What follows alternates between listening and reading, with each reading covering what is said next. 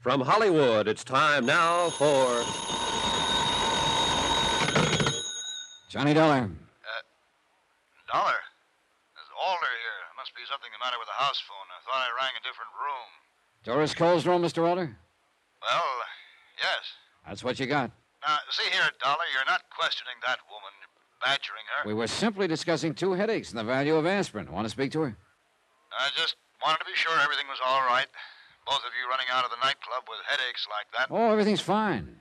I'd like to speak to you, though. Sorry, it's late. I have a long day tomorrow. I'm afraid it's important. Good night, Dollar. Are you thinking of arresting me, Mr. Dollar? I'm not a policeman, Miss Cole. You act like one. Answering my phone, sneaking into my room while I'm gone. That evens the score, then. You had a quick look through mine earlier in the day. Mr. Dollar. Just what were you looking for, Miss Cole?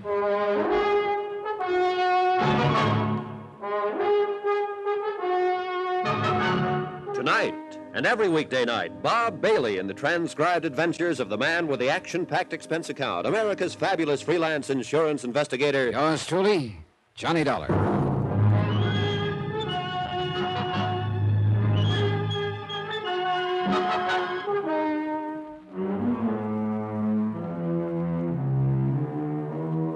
From Special Investigator Johnny Dollar, location Caracas, Venezuela, to the Home Office Worldwide Mutual Insurance Company, Hartford, Connecticut. Assignment, the Alder matter. Expense account continued. Back in my own room, after saying goodnight to a sullen Doris Cole, I didn't feel the slightest qualms about having invaded her room and lying about the reason for it. Why should I? The people in the Alder house didn't seem too concerned with the truth. In fact, the whole case seemed to be a question of lie or say nothing. Consider, Billy Alder had been shot at, indicating he had a good reason to change beneficiaries 5 times in a month. And still, he was the original say-nothing fella. Keep me alive was all I could get out of him. His wife had lied, his daughter had lied, and Doris Cole, an old friend of the family, had just proved to be a walking lie. The passport I'd found in her room had her photograph, all right, but it said she was Dora Jansen. An unsigned letter in the same drawer had stated simply that the Caribbean Star would dock tomorrow. I got into bed, and an odd thought hit me. If the Caribbean Star didn't dock, would the steamship company have joined the Liars Club, too? Expense account item 7, 10 cents. 1 newspaper, bought on the La Guiara docks early next morning. My Spanish is pretty nothing, but I could read the important thing, that the Caribbean Star was due at noon. With time to kill, I drove into Billy Alder's office in Caracas. He hit the ceiling when I told him about Doris Cole's passport. I was suddenly glad I'd mentioned nothing about the letter. Dollar, how dare you search the room of a guest in my house? How dare you? Just returning a courtesy. What? Mine was searched thoroughly. Well, that still isn't any reason for your behavior. Oh, one-way ethics, Mr. Alder? I've told you repeatedly, Dollar. There's only one reason I want you here. I know. Keep you alive. But how? With handcuffs on?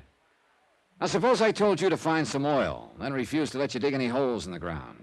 You'd begin to smell a rat, wouldn't you? What are you talking about? Just about everything in this cell. Look, I have a very busy day. Who is Dora Jansen, Mr. Alder? And why does she call herself Doris Cole?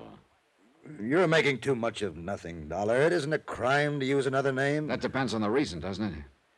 Yeah, she's an old friend. Oh, who isn't? Dollar, Aren't you tired of that tune? For a man who's afraid for his life, you've got more old friends than anyone I ever knew. Also, I haven't noticed anything particularly friendly between you. Yeah, she's not a well woman, Dollar. I don't want you bothering. You don't want me bothering anyone. Exactly. Not even the one who fired that shot at you. So I can't help getting an impression that you have a pretty good idea of who it might have been. I told you I was busy, Dollar. Yeah, but it's what you haven't told me I keep thinking about. Dollar. What? Did you find anything else in that room beside the passport? Why, Mr. Alder, what's happened to your sense of ethics? There was still plenty of time before the Caribbean Star would be docking, and Billy Alder's reaction had dictated my next move. The cable office in La Guiara suddenly seemed like a very important place to visit. There were too many silent mouths in Caracas, and I needed one that had something to say.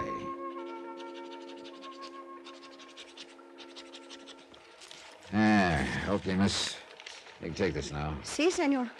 How you like this to go? Don't spare the horses. Okay. Cable, rush. Si. Victor Kelly, World... Yeah, I know my lousy handwriting. Here. To Victor Kelly, Worldwide Mutual, Hartford, Connecticut, USA. See?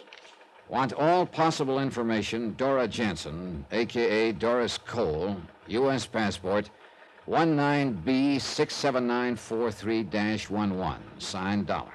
And your address for the answer? I'll pick it up here. As you wish. And lady, please. No, senor. Don't spare the horses. It was still early when I reached the waterfront where the Caribbean Star would soon be docking. There wasn't much point in watching the incoming passengers. I didn't even know who I was looking for. So I found a spot at the pier entrance where I could concentrate on those meeting the passengers. Here I made a grudging concession to all movie detectives. Item 7, another 10 cents, another newspaper to hide behind. And you know something? It works fine. Doris Cole, or according to that passport, Dora Jansen, was nervous, excited. And there was no trouble to stay close behind her as she met a passenger, a short, nondescript man in his late 50s. When they jumped into a cab and hurried away from the pier, they were closely followed by a man clutching an unread newspaper. Me.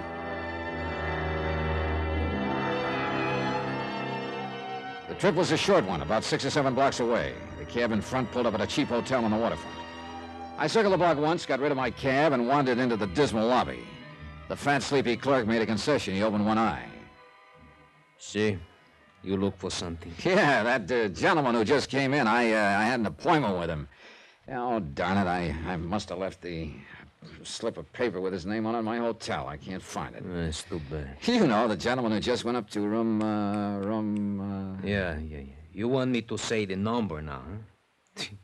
Don't you think I ever been to a movie? Oh, no, really, you can save me a lot of embarrassment. You've got it right there on the register. See? Mind if I have a look? I mind. Look, friend. When was the last time you got anything for free, friend? Oh, why didn't you say so? I was trying not to offend you. Here. Here, let me see. You play blackjack, senor? How you call it? 21? Yeah, why? Like they say. Hit me again. Oh, you're rubbing it in. See? You want to do business or no?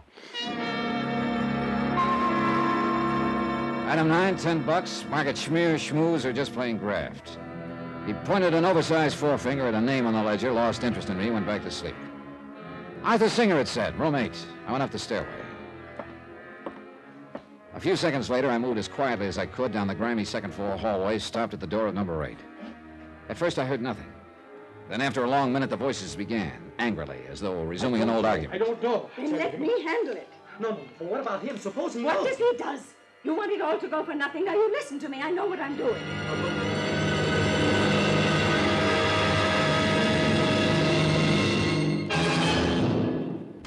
5 minutes later, I was back in the cable office getting a second message off to Vic Kelly in Hartford. It was a request for anything he could possibly dig up on Arthur Singer. I didn't hope for too much because it would probably turn out to be an alias, but it was an angle I couldn't afford to overlook.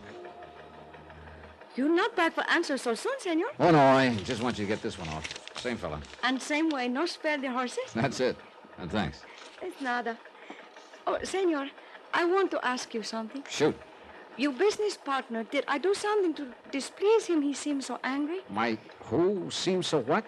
Well, he was so nice at first, but after he read the Wait message... a minute, hold everything. First of all, I have no business partner. Oh, then I make terrible mistake. Oh, just tell me what happened. Well, this man, he come in less than a minute after you leave, was very nice. Yeah? Said he was your business partner, that he'd just leave you. You were worried because you forgot whether you say something in the message you just sent. Then you asked him to check it for you. Uh-huh. He seemed to know what he was talking. So you showed it to him. Then, That is when he got so angry. He just put it down and leave. what did he look like? A little less tall than you, and he have gray hair. Eyeglasses? See, eyeglasses. Gray suit? Si, senor. Gray suit. You know him. I'm beginning to wonder if anyone really does.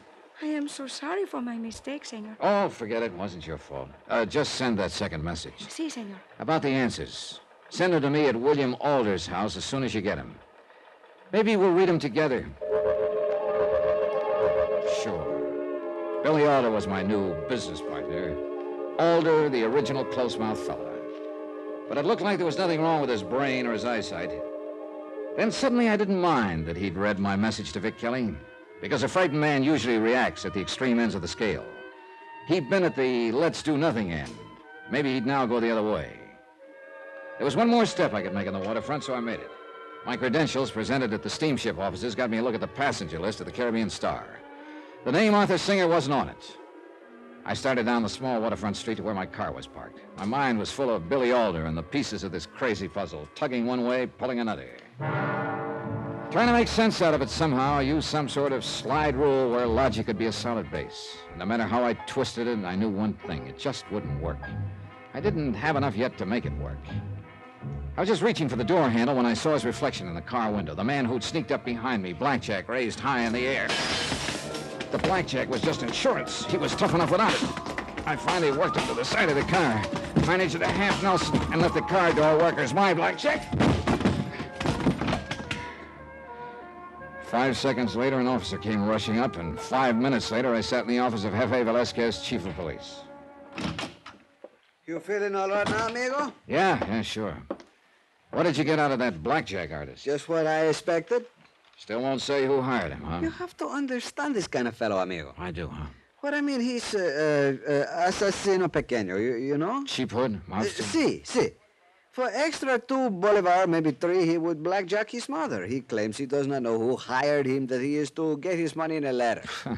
That went out with spats. Okay? I say he's lying. Of course, but he will stick to the story because he knows he will get the same sentence whether he tells or he does not. A cheap hood won't usually cover for somebody else. This kind does, amigo.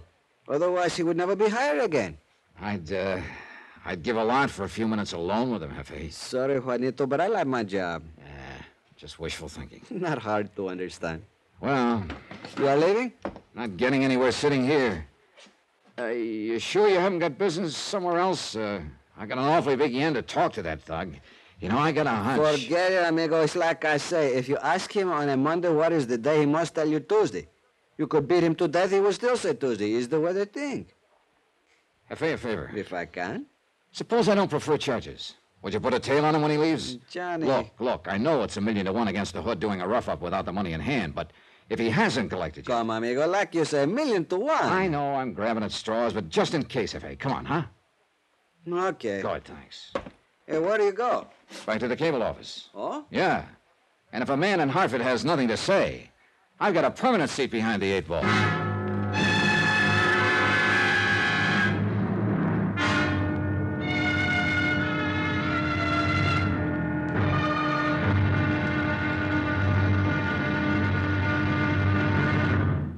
Now, here's our star to tell you about the final episode of this week's story. Tomorrow, a puzzle never fits itself together. You've got to snoop, pry, and juggle the pieces. And sometimes people get killed that way. Join us, won't you? Yours truly, Johnny Dollar.